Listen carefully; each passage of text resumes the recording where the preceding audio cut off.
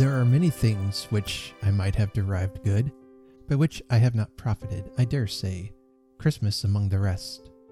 But I am sure I have always thought of Christmas time, when it has come round, apart from the veneration due its sacred name and origin, if anything belonging to it can be apart from that, as a good time, a kind, forgiving, charitable, pleasant time, the only time I know of in the long calendar of the year, when men and women seem by one consent to open their shut-up hearts freely, and to think of people below them as if they really were fellow passengers to the grave, and not another race of creatures bound on other journeys. And therefore, Uncle, though it has never put a scrap of gold or silver in my pocket, I believe that it has done me good and will do me good. And I say, God bless it.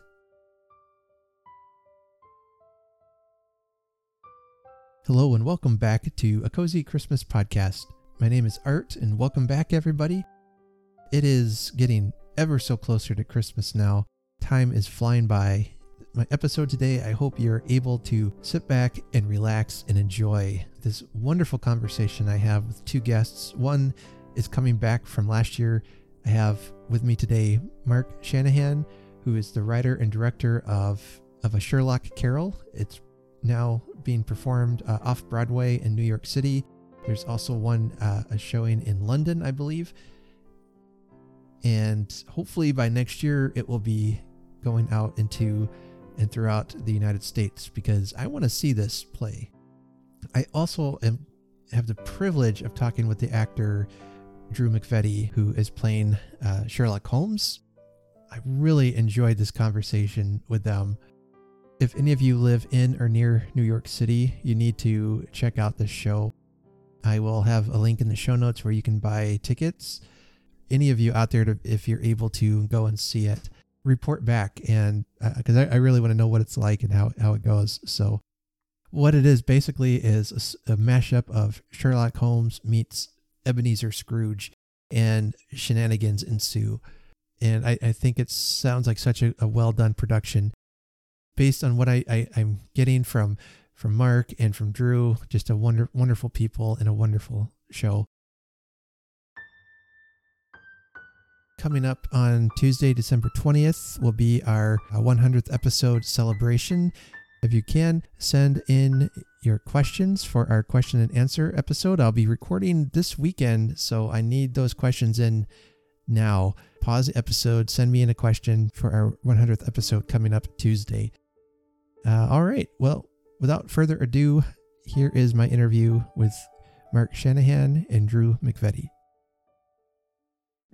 I have a special guest back on the podcast today, Mark Shanahan, who is the writer and director of A Sherlock Carol. It's back in theaters again this year, live theater, and it's my dream someday to get out there to see it. But Mark, welcome back to the Cozy Christmas Podcast.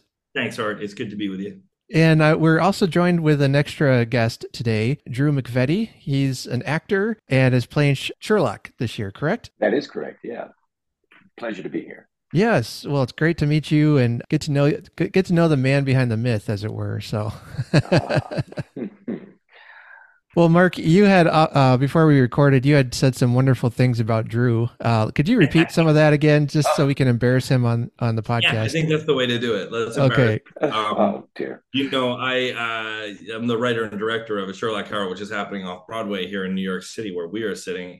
But I am happy to have Drew McVety playing Sherlock here in our production, because Drew, he won't tell you, so I will tell you, is a veteran of so many Broadway shows, I can't count them, and is a critic's darling here in New York City, and has also played on some of the best regional stages around the country, a career actor of epic proportions and a good friend of mine. And the play was actually written with his voice in mind, so it is a particular thrill that he got behind it. And he's also serving, can I tell them everything about you, Drew? He's also serving one of the producers on this show. That's how much he has loved it and believed in it and championed it. And I am very, very grateful to him for that. Yes. Well, all of these things are true. And I'm happy to say, but also what is also true is what Mark will never tell you about himself, which is that he is a director and writer and actor of epic proportions. And it is true that he created this piece while we were doing a show together in Nantucket at the White Heron Theater. We were doing a piece called The Weir. And Mark said, I have this vision for this play, Sherlock, Carol, and I hear your voice doing it. And I said, well, write that play. And he did. And it showed up in my inbox in the next couple of months in installments. And as soon as we did our first reading, I realized that we had an instant Christmas classic, which is what we have. And I said, I'm going to produce this. We're going to option it. We're going to do it exactly where we're doing it right now, off Broadway.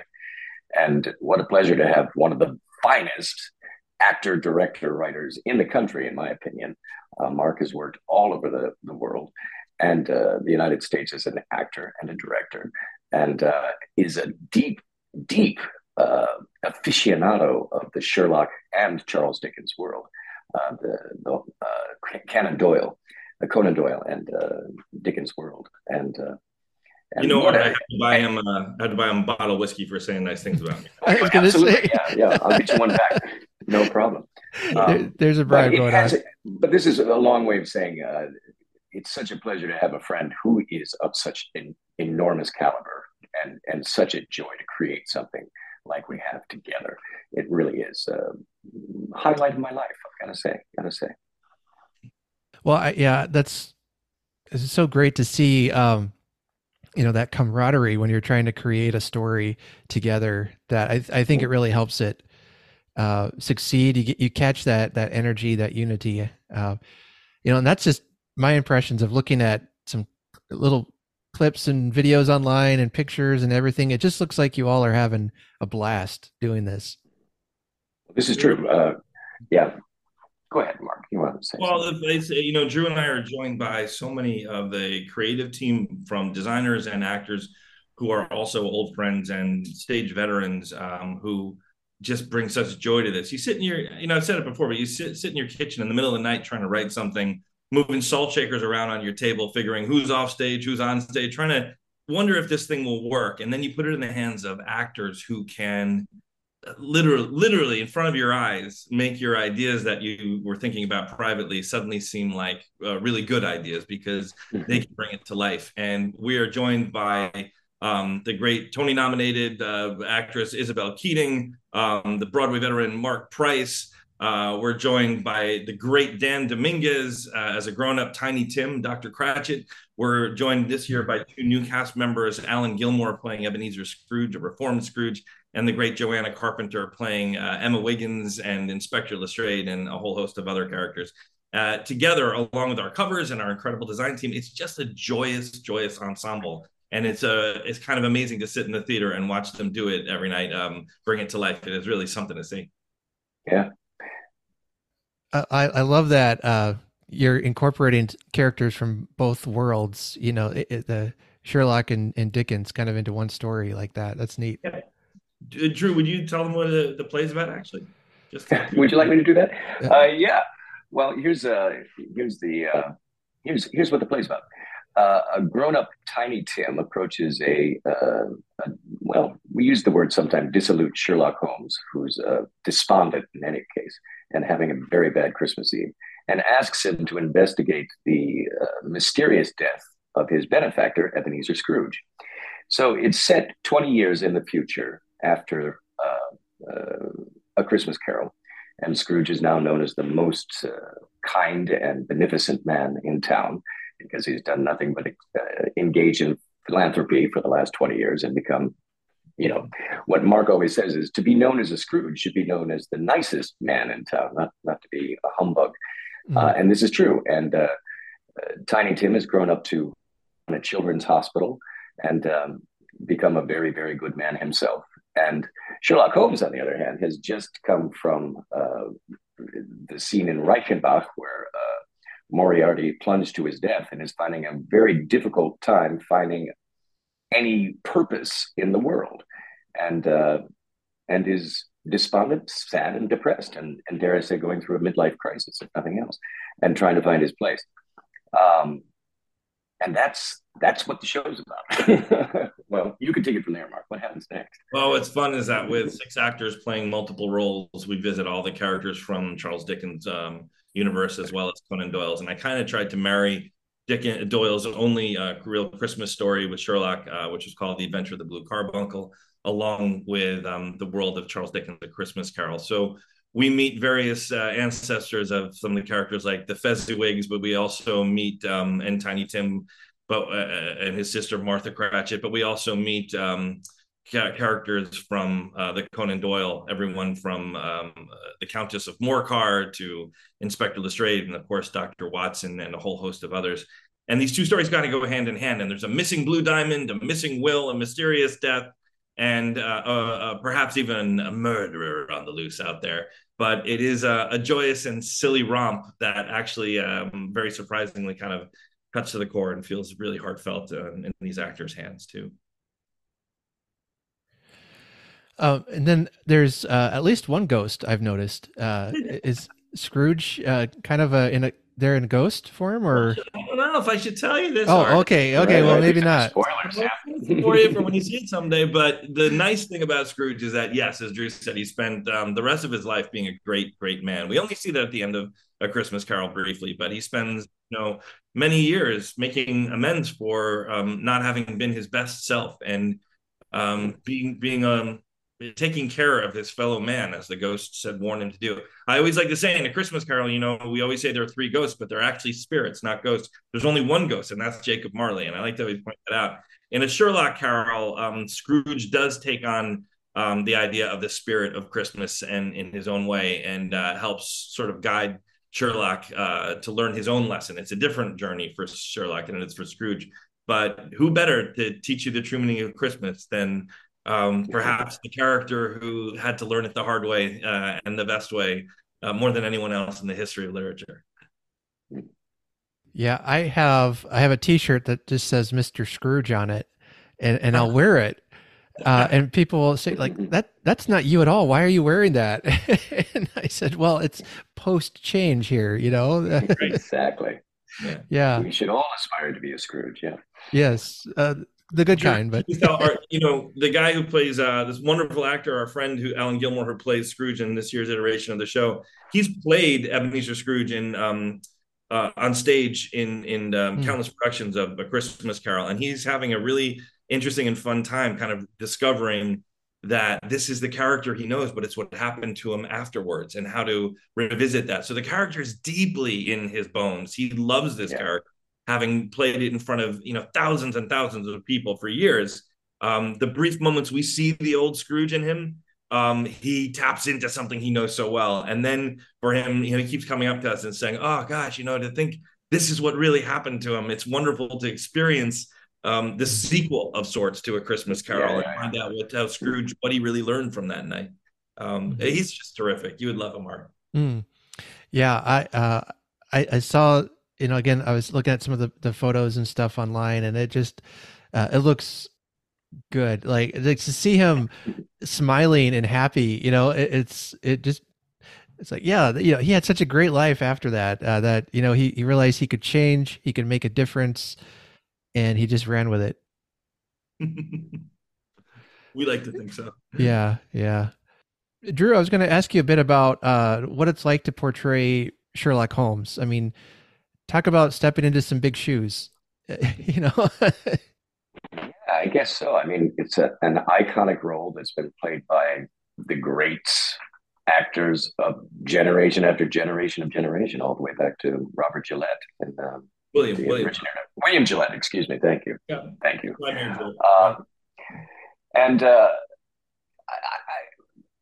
When we were putting it together last year and putting it up the first time, I had concerns about that, and I watched every portrayal I could find and read every bit I could find. And it wasn't until we were well into previews last year that I started to think, oh, I can be this fellow. It's okay. I forgave myself for attempting these big shoes, because people were saying things to me like, you were made for this role. And indeed, it was made for me. So it is tailored around me. But I was a little intimidated by the role itself, because if I look in the mirror, I don't see Sherlock Holmes. I want to look more like Basil Rathbone, or more like Jeremy Brett or more like Benedict Cumberbatch. Those guys look like Sherlock Holmes. Um, but it got deeper and deeper into me. And I learned that people will project their image of Sherlock Holmes onto you when you play it. So there's that aspect of it. But this year, I'm not concerned about it at all. This year, because the text, it's a mountain of text. There's a lot of words in this play for Sherlock Holmes. And part of my concern doing it last year was, do I know all those words? This year, they're so deeply in me that there's a lot more being and a lot less showing and a lot less worrying about whether I look like or sound like or am Sherlock Holmes. I just am him this year, and it seems to be working very well. This is going to be an unfair question, but do you have a favorite actor who portrayed Sherlock? It morphs over time. There are different portrayals that I absolutely love. I grew up, I was very fond of Jeremy Brett's portrayal in the 80s on PBS when we watched them from the BBC. And I guess I used that as the starting point, but then I started to see other ones. Christopher Plummer has a great, very, very warm Sherlock that I love. Who else? Well, Robert Downey Jr. is the one who really surprised me because he brought so much level of humor to it that I thought, oh, there's room for him that way too. There are so many aspects to the character, and the audience always wants to see more aspects of Sherlock Holmes. They always want to see something they didn't know about him. They want to see him cry. They want to see him laugh. They want to see him have actual feelings. He's not unlike Mr. Spock in Star Trek. Sometimes we assume that he's only logical and that he's never going to have any feelings. So anytime that kind of stuff cracks, it's a wonderful portal into, and seems to excite audiences very much. Who else? Benedict Cumberbatch just is brilliant in the role. There's no question. Yeah. But so, I don't know, in a lot a ways, but so is Michael Caine. And what is that one? Without a Clue? Is that what it's Get a Clue? Get a Clue, yeah. Who plays, Without a Clue, yeah. Who plays, a bumbling kind of idiot Sherlock Holmes. Right. And that works very well, too. I love them all. I'm not going to pick a favorite because it's all kind of melded together in my mind now anyway. Yeah, that's like when somebody asks me if I have a favorite Dickens novel or a favorite Christmas Carol version. It's, it depends on the day. Exactly. Yeah. Awesome. So with you, so you guys, this play is happening in New York City. You guys are in New York City. Is that right? That's right. And then it's running through till January 1st. I believe I saw. So what's Christmas going to look like for you and your families? It's got to be pretty hectic. Well, mercifully for the company, we have Christmas Eve off, and then we don't have a performance until Christmas evening on the day of Christmas. So we'll get Christmas Eve, and we get Christmas morning, and then just about the time you're starting to get a little itchy and ready to go out, we can go to a show. So we'll be okay. It is a heightened schedule for us because we want to get all the people in we can see through the Christmas season. So we're going to be good and exhausted by the time we get to January 1st. In New York right now, it looks like Christmas has already exploded. We have the tree up at Rockefeller Center. Radio City is decked out for the Christmas spectacular, and our theater is only a couple of blocks away. And it's really something to walk through Midtown right now and get that. There's really nothing like it. New York at Christmas is really something. I just came back from London, where I was directing the London production of A Sherlock Carol, which is now playing and will play through January 8th. And it was really something, too, while I was there, to see them starting to deck the halls and get the lights up on Oxford Street and Piccadilly Circus and everywhere else. And London does it pretty well, too, I have to say.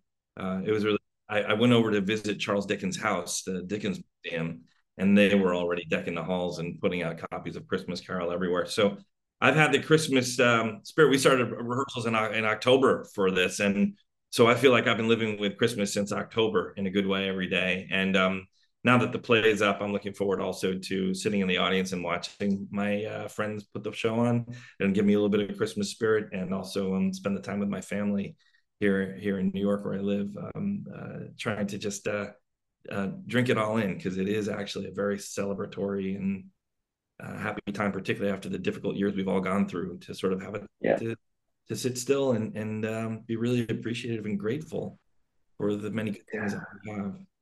Yeah. Well, and one of the benefits I have as a producer of this piece is I can have my kids come and see. Oh, excuse me. I can have my kids can come see the show anytime they want and bring their friends. So I'm doing my best to center all of our Christmas right around this play, because and it works very well. Have friends come and see it, and then we'll go out for drinks afterwards or whatever. Yeah. Art, for those of us who work in the theater too, the last couple of years are so hard because there was so long where theaters were shut down. Then coming back, it was tenuous and figuring out how to do it. Last year, we did it and we were really proud of it. But kids weren't vaccinated yet by December, and so this year we're actually able to have families come to the show and bring their kids and to hear giggles and laughter in the audience, and it's a really different feeling and really special. It's a really fun show for kids to see because it's really a celebration of actors and theater making, and like that backyard acting that you did as a kid where you just say you're on a pirate ship, and you are. Our actors walk out in a different costume every few minutes and say they're a different character, and the kids giggle. I love to hear it when parents bring kids to see a show and sort of revel in how great actors are and how much fun it is to see them play these many characters. And you got to think that out there in the audience with those kids, they're catching the theater bug now, and might inspire them to, hey, I want to do that. I hope so. Yeah. For so many kids, a Christmas Carol production in their hometown is the first and sometimes only time that they get to see live performance. Christmas Carol is a gateway to theater going, but also for a lot of actors for how they were introduced to something that became their profession. So there's nothing better, frankly, than inviting people to a Christmas show to sort of celebrate the season, but also to be storytellers, because that's what a large part of Christmas is about. I'm remembering now that I played Scrooge once. I've only played Scrooge once, and I did in the 4th grade at Roosevelt Elementary School. How'd you do, Drew? What were your reviews like? Oh, it was fantastic. They gave me some sort of bald cap, I remember. And I had to have my nightgown on, of course. And there was a huge scandal because my underpants were in full view at some point. But as I recall, I got some good respect from the other kids for playing Scrooge in the 4th grade. I'd pay good money to see it. I really would. Oh yeah. My parents have it on videotape because I'm ready. I gotta find a spirit to take me back to my past. You know what I mean? Well, Drew, what led you to become an actor? Is it maybe acting like that as a child, or? Yeah, I was bit by the bug early. My family, I grew up in Michigan, and my family were members of the community theater, the Port Huron Little Theater, Port Huron, Michigan. And I was in my first play when I was 5. I was a young boy in chorus in Music Man Who Steals Show and gets a big laugh. And as soon as I heard that first laugh, I was bit forever. It was a theater rat the entire time I was growing up. Wound up going to NYU at 18, and in my first Broadway show by the time I was 22, 21, right after graduating from NYU. What was that show, Drew? That was the Heidi Chronicles, which went on to win the best Tony, a good Tony for the best play, and the Pulitzer and everything. It won everything. I mean, I was the luckiest actor in New York to be in that show and have that be my Broadway debut. And then the second, here just to talk about me, the second Broadway show I did was Titanic, the musical, which also won Best Musical. And that was in 96. So off the bat, I got to be in 2 Broadway shows that went on to be Tony winners, both of them, and in both categories of Broadway, a legitimate play and a musical theater play. And because of that, I was then allowed, as in the casting director's eyes, to audition for both and be in legitimate plays as well as musical theater plays. And it's very, very fortunate career. My folks from Port Huron are actually in New York this week. They're going to see the show tonight. I've got my mom and dad Oh, and fun. 4 cousins tonight, and then two nephews tomorrow. It's family week. It's fantastic. So That's great. yeah, Yeah, they've got to be proud of you. So that's neat. I think they are. I think so. I hope so. Yeah. Yeah, I hope so. By this point, I better. Yeah. If folks want to get tickets, and I know some of you live in New York City, I have. I'll name names if I have to. So go and see this show. But where can they get tickets at? Oh well, it's as easy as firing up your Google machine and putting a Sherlock Carol in the Google box, and you'll be taken to our website. You can get the tickets right there. If anyone's listening in London, Sherlock Carroll is playing at the Marylebone Theatre, and you can find tickets online for that, for our sister production over there as well. And, you know, Art, we hope that next year that it will actually be coming to a town near you. We've licensed a play through Broadway Licensing, and we're very happy that a number of theaters around the country are expressing interest in trying to license it for their Christmas offering next year. So I'm looking, I think Drew probably is too, to sitting in an audience too and seeing how other people interpret it and do it one day. And Absolutely. Next year, it might be fun for, I hope Drew's playing the role again, of course, but I also wish that I could grab him and do a road trip and visit all the theaters around the country who might do it and sit there and enjoy all the different takes on it. So that is a date for sure. We're going to do that. Yeah. Many other theaters will contact Broadway Licensing and want to do it. Yeah, great. So let's see, Omaha Playhouse, if you're listening, that's the theater closest to me. It's about 40 miles or 40-minute drive. So yeah, they do a great Christmas Carol production every year. It's kind of become an Omaha tradition. Nice. I want to say the guy who plays Scrooge has done it for about 25 years in a row. And wonderful. He's so good at it. I've gotten to see it a couple times. It's just really well done. Yeah, it's great. So yeah. Well, I've got some Christmas questions here for you. Test. I don't know if we're going to test your Christmas spirit or what, but and these are most of these are silly and fun. So have fun with it. But my first question for you, I guess for you both, have you ever regifted a present? Oh yeah. Yeah. Or maybe I should have asked, have you ever been caught regifting a present?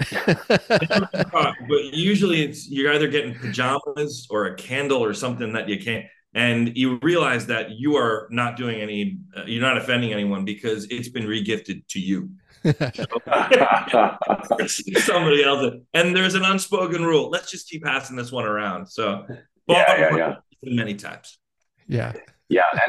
In fact, in my family, there's a tradition. We have a grab bag of regifts that just keep happening over and over again in exactly the way that Mark is describing, where you just get sometimes terrible things, a ballpoint pen or, an egg beater or something, that somebody gifted. Do put lumps of coal in there, so it's possible you could get one. Oh, no.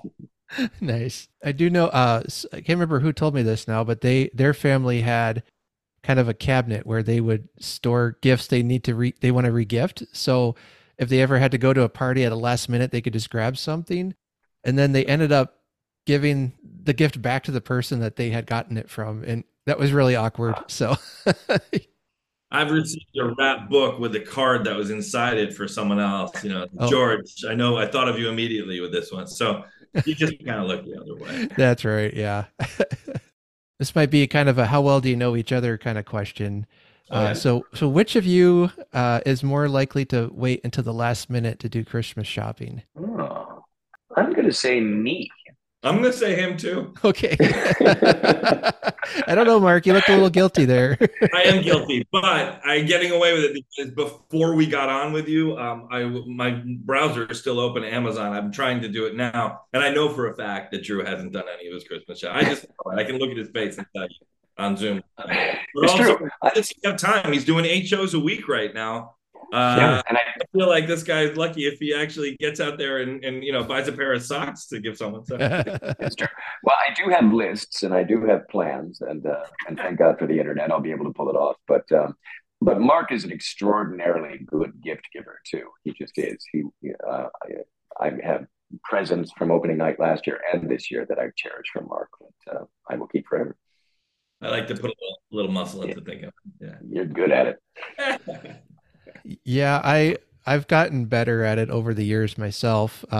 There's been a couple years where I've been kind of scrambling at the last minute, and especially for gifts for my wife, and that's a good way to get yourself in trouble,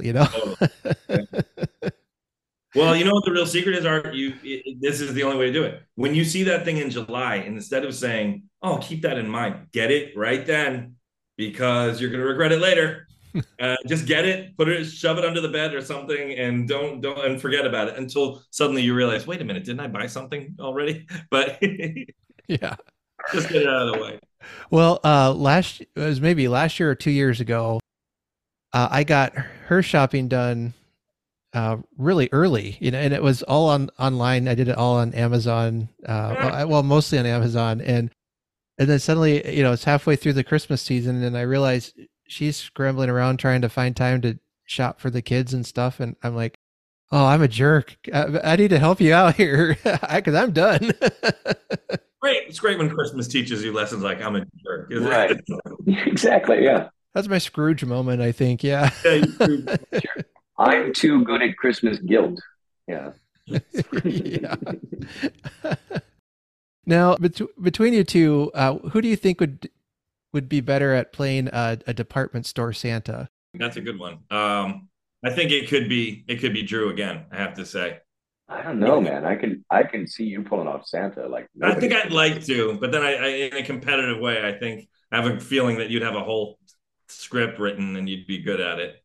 I know I can manage twinkle in the eye. I can twinkle pretty well. So I don't know. I'm looking forward to it though. I'm that's another role I'm looking forward to at some point. I do want to find a way to play Santa at some point. Now I got to write a play for you to play Santa. Okay.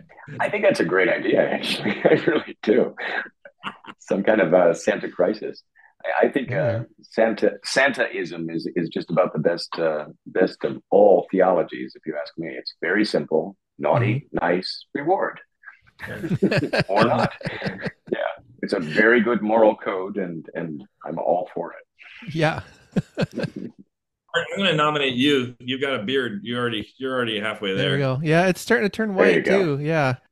Well, I would love to myself one day. It's kind of in my family. In fact, my grandfather would dress up as Santa. He'd go to his friends owned a bookstore, so he would go and be Santa there, and would sometimes go to schools. And then my dad was doing it for a while when he worked at a hardware store. He would play Santa. And so now they're like, okay, it's your turn, Art. Well, you gotta get there. So you're next. I'm next. Yeah, I feel like we're passing on a sacred tradition or something. There you go. Talking about bucket lists, that's on my bucket list for sure. All right, talking about some Christmas foods. I love food, and I'll ask these. I usually ask, what are your favorites? I'll ask that in a moment, but I did find one I thought was an interesting question. What about the grossest Christmas food that you've ever had? Or has it been 100% good? No, is it totally sacrilegious to say that I just can't get through eggnog, though? Is that all right? Oh, it might. I'm going to have to kick you out of this conversation. I know. Christmas. I enjoy a good nog. What I was in Vienna for Christmas one year, and they would serve something called, well, there was a lot of schmaltz happening, the fat that you would spread on everything, literally, chicken fat. And that grossed me out a little bit. And Glühwein, which is their sugared malted wine, which is okay, but wasn't to my liking. No. So but I wouldn't call it gross. Sure. And I could, it was spiced wine. I could still taste the Christmas in it, but I wasn't guzzling it like everyone else was. Yeah. I got to say, it was probably, for me, it was mincemeat pie when I first tried it. Yeah. I was just a kid and it smelled really good. So then I took a bite and I'm like, Grandma, what is this terrible thing in my I know what it mouth? was. It was those fruit cakes that my grandmother always had, which were like way and were horrible, just horrible. Yeah. Yeah, my in our house we're also an interfaith family. My wife's Jewish, and so December is filled with like we get to have latkes as well as Yeah. Mhm. a full on Christmas spread at Christmas. So it is that kind of thing where you get out of December and then have to starve yourself through January for us because Yeah. it's just a constant December, and then you also let yourself eat every dessert under the sun, which is also dangerous, but makes me so happy. Yeah, it does. Required. Yeah, it's okay. Those calories don't count, you know. Yeah, right. The holiday calories. Yeah. Right. Yeah. Uh, Now, how about some of your favorite Christmas foods? I do. Can I say this? I do miss my grandmother used to make just some of the best, even the stuffing for at Thanksgiving, but also during Christmas. And try as you might, sometimes you can't replicate, or at least what you think some of those things were in your Mhm. childhood. My grandfather made the best apple pie, also, and as soon as you walk into or walk past bakeries, and especially at this time of year, and you smell those things, I start remembering all those meals from when I was a kid. But now, as I've grown up, sometimes on Christmas, believe it or not, on my mother's side, we're Italian, have lasagna on Christmas Day, on Christmas Eve, Nice. great beef tenderloin that my sister would make this year. My wife's going to attempt it. But we always now we're thinking about should we mix up the traditions too and mix up the menus and try some new things also. You should really, Drew is actually an excellent chef. I mean, he's cooked for my whole family before, and it is something. So I can't imagine, Drew, there's one thing that you make at Christmas, but No, I'm definitely like picking and choosing as we're talking here. Because generally for myself, I like to do like a duck on Christmas Eve and maybe a Christmas risotto with that'll you use some goose stock for and yeah. do some pistachios and cranberries in so it's green and red. But we did this wonderful thing after Sherlock closed last year where we put together a menu of a Sherlock Carol and did which was kind of, when I think about it, the ultimate Christmas feast, and the Dickens and Doyle feast. Gruel was the first course, and it was a barley risotto that was pretty darn good, made with goose stock. Then we had a big roast goose and potatoes and green peas, and just as British traditionally as we could. And then we had a figgy bread pudding for dessert. And you had your friend who's a mixologist create Victorian cocktails for everyone. That was something. Yes, I did. Yeah, for every course. Boy, that was fun. I never had goose. I've never had it in my life until that in my life. It was great. It was really delicious. It is a delicious bird. There's no question Sure. about it. Yeah. Yeah. I was gonna say, how does it compare with turkey? But it's kind of hard to describe a taste, I guess. Well, yeah, it's somewhere between turkey and duck, and and kind of closer to a good steak. It doesn't have the gaminess of duck, and but at the same time it's super rich. So it is almost like beef in a way, but has the consistency of a turkey, say. Yeah. Hmm. Well, I'm hungry now, so thanks. Drooling over here, yeah. And then this one could be fun. What song would you absolutely kill during Christmas karaoke? And Oh, I'm not sure if killing a song is that good or bad. I thought it Oh was yeah. good. You mean what But would you be great at? What would you be yeah, great at? yeah, I'm trying to think of it. It's different than what's your favorite because Drew, right. Right.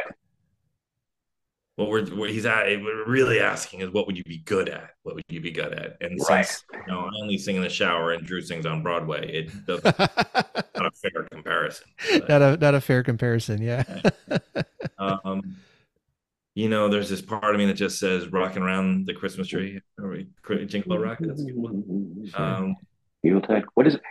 Jack Frost living at your nose. What's that The one called? Christmas I song. can't It's remember. not. Yeah, Yeah, The yeah, the Christmas song. Christmas song. That would be mine. we call it I don't know the "Chestnuts Roasting title, on an but Open that's the one I Fire," but it's not. It's called "Christmas." Yeah, that one I could crush. White Christmas, I'd have a lot of fun with. sure. You know what? I always think my mom's favorite, and it kills me every time I hear it. Though, is "I'll Be Home for Christmas." That's That is a good one. every time. Yeah, First three notes and I'm gone. Yeah. Yeah. Oh man. Yeah. Now I want to know do you have a favorite Christmas song? Just to kind of jump off that. Again, favorite is hard for me. Yeah. And you can't go wrong with a good deck the halls. I'm just saying, you can't go wrong. Really? Yeah. Mm-hmm. And anything from your childhood, all the from Charlie Brown Christmas Time is here, or Oh yeah. Go to the island and put one foot in front of the other, and all those things from those shows. Those are always good. I like them. They don't count as like Hark the Herald. This is a harder question, Art. I was told there would be no match. Yeah. All right. I think Christmas music is really, I know this sounds dorky, but I think it's magic. I really do. I mean, they're just melodies, but they have so much meaning that you can't get away from them, and they excite a different kind of feeling in you than any other song does. I do love the Vince Guaraldi stuff from Charlie Brown. That's great. Yeah, and you mentioned Frank that. Sinatra albums are all good. You can't go wrong. Yeah. And my daughter's listening to a lot of Taylor Swift Christmas, and it's growing on me. I got to be honest with you. But then so is the Hallelujah chorus. I mean, it goes or Green Sleeves. It goes. Those are some of the oldest songs in the Western music canon, and they still have that magical cheese. I only want to listen to this at this time of year, and it only works then. I wrote a adaptation of A Christmas Carol that is also being done right now at Virginia Stage down in Norfolk, and I was up in Nantucket at the White Heron Theater and all, and it's been done around. It's also available on the Westport Country Playhouse's website this month, and a radio version, which is really wonderful, and I was very proud of that we did during the pandemic. But I will, and through WSHU in Connecticut, but.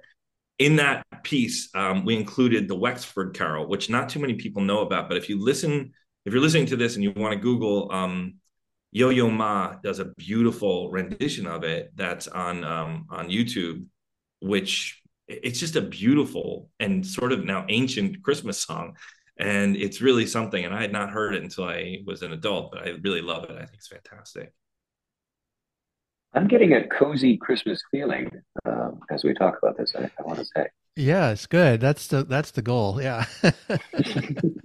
All right. And then speaking of cozy Christmas, how would you make Christmas cozy? What makes Christmas cozy to you? For me, it's a burning wood fireplace, an actual fireplace and the crackle and the smell and the warmth from a fire. That gets me. I like to stay up after everyone else has gone to sleep. And fun too, yeah. We spend a little time with the tree myself. And or when all the lights in the house are off except for the tree lights. Yeah. Oh, that's good. That's sort of a good way to get through life. Counting, it's the end of the year and you do take stock. You go, one down. What's coming up?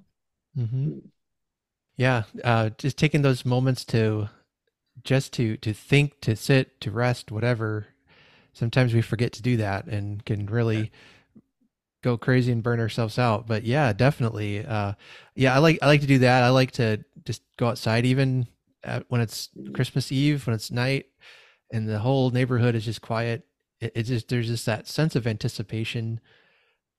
It's wonderful. I love it. Yeah. I'm a big fan of that particular time too. I think Christmas Eve is slightly more magic than Christmas Day because of anticipation. Honestly, we're almost there. That's funny because our play takes place on Christmas Eve. It certainly does. It's a day of magic, And I loved this last year. As it gets closer and closer to Christmas Eve, the audience gets more and more charged as we get closer to it. It's kind of interesting, and so the actors, no doubt. Yeah, I always say my favorite day is Christmas Eve. I mean, I love Christmas, and I hate it that so many things, like as soon as the day is over, the radio goes back to normal music, everything gets shut down. It's like, okay, it's done.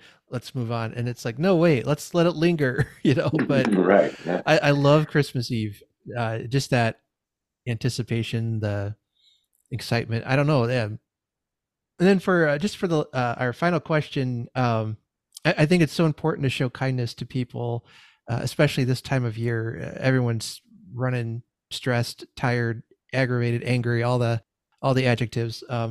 What can we do to show kindness towards others, or maybe there's something, some kind thing that somebody has done for you that you think would be worth sharing. Hmm. Well, I could tell you a kind thing Mark Shanahan has done for me, which is create this play.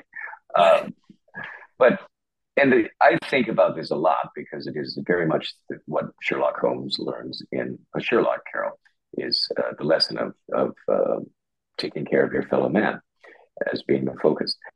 And it occurs to me that there are endless possibilities of kindness every day with just the way you treat your cashier at the grocery store to actual people in your neighborhood who need help and you can help them.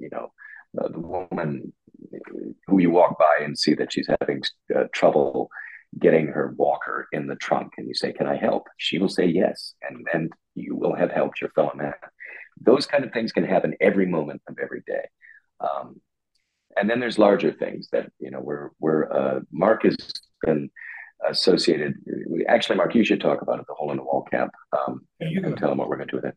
Well, we're Mark has been associated with the hole in the wall camp, which is the camp that was set up by Paul Newman to give seriously ill children the ability to go to summer camp. And Mark has directed their benefit production every year. And we are going to be doing curtain speeches at a Sherlock Carol every night and asking for donations to this camp as people leave. I want Mark to say this too, because he'll say it really well. The Dickens quote about generosity and what Fred says to Scrooge. Do that thing, Mark. Do that. Well, yeah. When Fred says it was a kind and forgiving time, and we are all fellow passengers to the grave. And yes. He tells his uncle basically he will come around every year, even if his uncle says bah humbug. There is something about keeping a smile on the face of some adversity, and Lord knows we all face some adversity. When I work with camp, I am actually inspired and sort of blown away by the incredible spirit from the campers and the families at Hole in the Wall Gang Camp. Which Mr. Newman founded, Paul Newman, the actor, founded to provide what he called a different kind of healing. And I'm very proud. It actually informed Art a little bit of my writing of A Sherlock Carol. Our grown-up Tiny Tim, who himself was an ill child, in our story becomes a doctor and opens a hospital to help children who suffered as he did when he was a boy. And some of that idea definitely came from my experiences working with Hole in the Wall Gang Camp and the families and the kids that I get to meet. Every year we get to have incredible Broadway and Hollywood performers come, but really we highlight them working alongside the kids because the kids are the ones who we're there to celebrate. And I will say that I'm proud that our show is partnering to try and raise some money for these kids. And if you are listening to this and you have the opportunity to donate some money, that if you could go to the website for the Hole in the Wall Gang Camp, there is a toggle right there that will say, please donate. All that money goes directly. No child or family pays anything to send their kid to camp. And it is certainly a remarkable institution run by remarkable people. That said, if you don't have money to do it, it's not the only way to help people, right? There are all sorts of ways to lend your talent and your time. Even writing to some of the people there will give you ideas of how you can help. But that's true about everything, Mm-hmm. You don't have to have money to be helping people, or if you're not in that position, you can extend yourself. I've been thinking about it lately, Art, and answer your question. Right now, I'm trying to use this time of year to write to and reach out to people I haven't spoken to in a long time and just say, I'm thinking of you. Not to ask anything of them, not to do anything, because sometimes just hearing from people is more important than we think. Mm-hmm. Yeah, I can remember when my grandparents passed away, we went to help clean out their house, and they had kept every single letter their grandkids had ever sent them. So we had handwritten letters from us when we were kids, from real little to teenagers. And, I kind of realized then that, wow, just even handwriting a letter meant something to them, that they wanted to hold on to it. And it was carefully filed away in their desk, and it was really a precious thing to find. Yeah. Yeah. Well, I will have a link in our show notes for that organization if folks want to help Thanks, donate. Yeah, Thank you. Yeah. It's a remarkable place with the best people you can possibly imagine, and it really does give kids who are fighting something to look forward to and lift their spirits, and it's an important thing. I promise you, it's a great place. Wonderful, wonderful. Well, Drew and Mark both, thank you so much for coming on today. I don't know if you have a show tonight at all, or is this a day off? I do. And as soon as we're done here, I'll get in the subway and head over to Manhattan. All right. I'm in my apartment now. I might jump on the subway and go down and watch you do it tonight, Drew. You're more than welcome, of course. Well, and if any of my audience listening gets a chance to see you guys, let them know that Art sent you, and they'll give you a free high five or something. I don't know. Absolutely. So, yeah. Well, good luck, break a leg, and all that tonight. And thank you again for coming on and for creating such a wonderful idea for a play. I think folks will enjoy it. Thanks, Joe. We appreciate your spreading the word, and also for having us on to talk about all these great things. We wish you a very happy holiday and a lot of joy in the new year. All right, you too. Happy holiday, Hart. Yeah, thank you so much.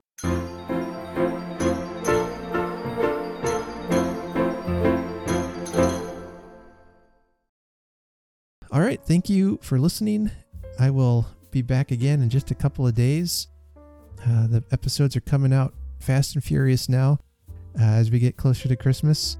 If you'd like to help support the show, there will be some links in the show notes. I've got an Etsy store. I've got some merchandise stores. And also, if you make any kind of financial donation on Ko-fi.com, I will send you a Christmas card and sticker.